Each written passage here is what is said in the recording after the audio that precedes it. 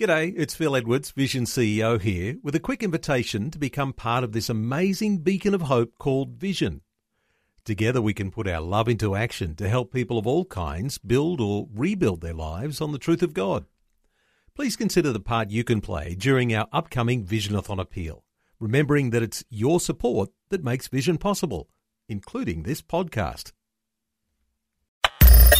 Audio on demand from Vision Christian Media. Foundations. All the cults that have grown up over the years, everyone's got a Messiah, but which one is the right one? Exactly, you scratch your chin and then now, which one appeals to me the most? Yeah. Well, you don't want the one that just appeals to you the most. You want the real one, because only the real one can actually deliver.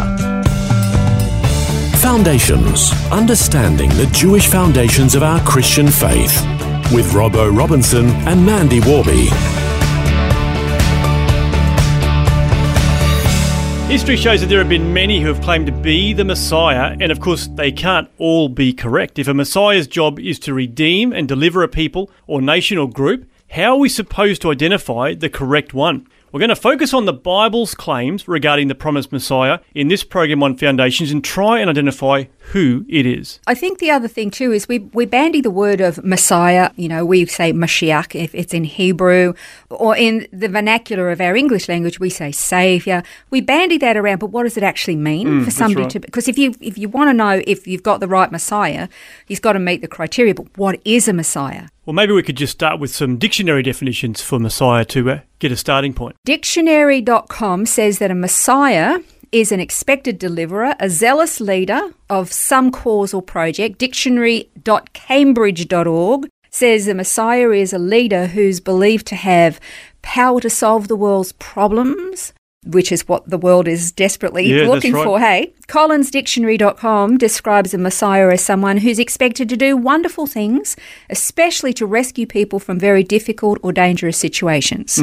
Okay, so if you're looking for a spiritual context there, and can I say physical too, because, I mean, physically the world's in a mess. Yeah. Okay, there's so much yuck and horrible going on in the world today. We need saving from it. I mean, it's a mess we made ourselves. But this is just the prelude. The real disaster and the real salvation that we desperately need is our eternal security. Yeah, that's right. So what is the biblical meaning of the word Messiah? It comes from the Hebrew word, as I said, Mashiach, and that means the anointed one, a messianic prince. And usually it's somebody who's a consecrated person, like a king or a priest, and it means to set apart for something specific.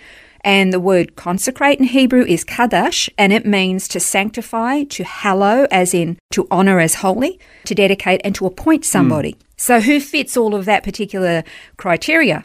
The scripture says that Mashiach is a specific person, someone who is specifically chosen and set apart to be holy for a sacred and a very high calling or a mission. And that involves the redemption and rescue of others. So that's the Hebrew point of view, but there hasn't only ever been a Jewish Messiah. Well, there's been plenty of even Jewish Messiahs, but if you look further afield, I mean, there really are many that have claimed just goes to show you how desperately the whole world wants a Messiah, doesn't it? Well, that's right, exactly. Yeah. But I mean, certainly many different religions have their own Messiah. The Buddhists do. The ancient Persian religion of Zoroastrianism had a Messiah. Islam has a Messiah known as the Mahdi, or the 12th Imam. And even things like Wicca and witchcraft have messiahs. Yeah. Taoism, there's so many different ones. The Baha'i faith originated in Persia in the 18th century, has a messiah as well. So there are those, and then you've got all the cults that have grown up over the years. Everyone's got a Messiah, but which one is the right one? Exactly, you scratch your chin and then now, which one appeals to me the most? Yeah. Well, you don't want the one that just appeals to you the most. You want the real one, because only the real one can actually deliver.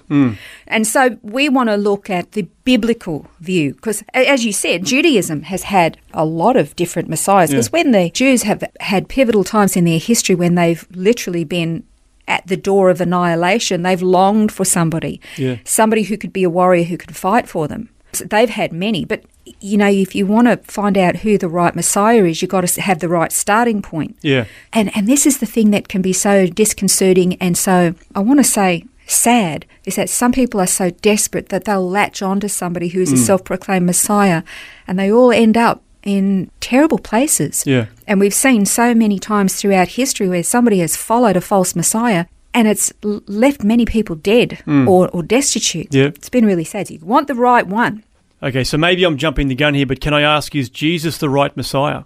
I want to mention Dr. Michael Brown. You would know who Dr. Michael Brown is. He's lovely. He is actually a Jew and he is a believer in Jesus. And he wrote a very fascinating article called Yeshua the Messiah, and it's available to read on the website One for Israel. Well worth the time to give that a read. It's got some really interesting stuff in it. But first of all, it's been 2,000 years since Jesus walked this earth, and the same question asked at that time is still being answered today. Is Jesus the Jewish Messiah? Because if he is, we need to follow him and believe him and trust him. Yep. If he's not, then let's expose the hoax. Yeah. Let's deal with it and put this thing to rest once and for all.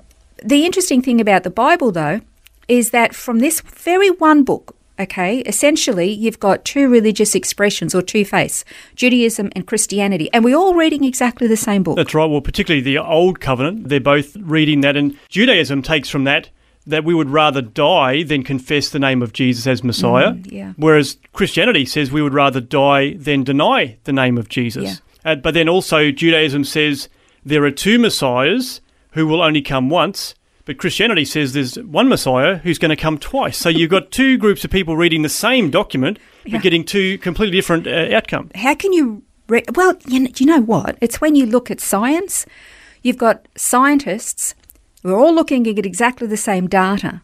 And if some who are absolutely vehement that they're not going to acknowledge God, they will embrace evolution. But the Christian scientist is going to look at exactly the same evidence and go, wow, it can't be anybody but God. That's right. Exactly the same material, but they're at different conclusions. And it's actually really important, I think, to understand from the very outset that Judaism today is nothing like Judaism as it was given by God himself to Moses. Modern Judaism doesn't even remotely resemble what we would say is original Judaism. And I'm not trying to be offensive or critical. The problem is modern Judaism is based on the traditions of men. Good men, but men nevertheless. And the reason is because they don't have a temple anymore, which means they can't keep the law. Yeah, that's right. So in order to make up for what they can't do, they've added all these rules and regulations to try to say, if we can't do that, well, let's do all of these instead. And I guess then we start to rely on men's traditions rather than the word. And I mean, the word promises in Psalm 119, your word is a lamp to my feet and a light to my path. So if we're looking into his word, we're going to get the revelation and the illumination that we need. Exactly. But again, because modern Judaism is not the religion of Moses and it's not the religion of the prophets, it's the religion of rabbis, okay? And these rabbis, you know, most of the traditions and the writings and the sacred writings date back to about 1,500 years after the biblical era. So after the temple was destroyed by the Romans in 70 AD, Judaism was no longer able to be followed, like I said before, because the temple was gone. Therefore, sacrifices could no longer be performed, temple service couldn't be performed anymore, and therefore getting cleansed or purified or forgiven had to become more ritual in order to gain what they desperately needed. So Judaism had to adapt. It just became more focused on all these additional rules, very much traditions of men and works. If I do lots of really good things and I obey all these rules, then I'll get brownie points. Yeah. Okay? And they're genuine. They're really genuine in it. But many of Judaism's most sacred spiritual writings didn't actually exist before the Middle Ages. Wow. Okay? So a lot of people don't know that. So therefore, we want to go back to the original. And of course, the New Covenant dates back to the first century. That's right. Right, to within the lifetimes of the apostles. So therefore, it's much, much older than those other sacred Jewish writings. So we want to stick to the Word of God as the source for finding out who the Messiah is, what the criteria of the Messiah is as per Scripture, not what the traditions of men want him to be. Well, next time we're going to be continuing to look at those Scriptures, what they say about Mashiach, and how those Scriptures have been interpreted over the centuries by Jews and Christians, and how we've ended up at the point we're at today. This has been Foundations, a look at the Jewish foundations of our Christian faith. For study notes, resources and more, see vision.org.au/foundations. Thanks for taking time to listen to this audio on demand from Vision Christian Media. To find out more about us, go to vision.org.au.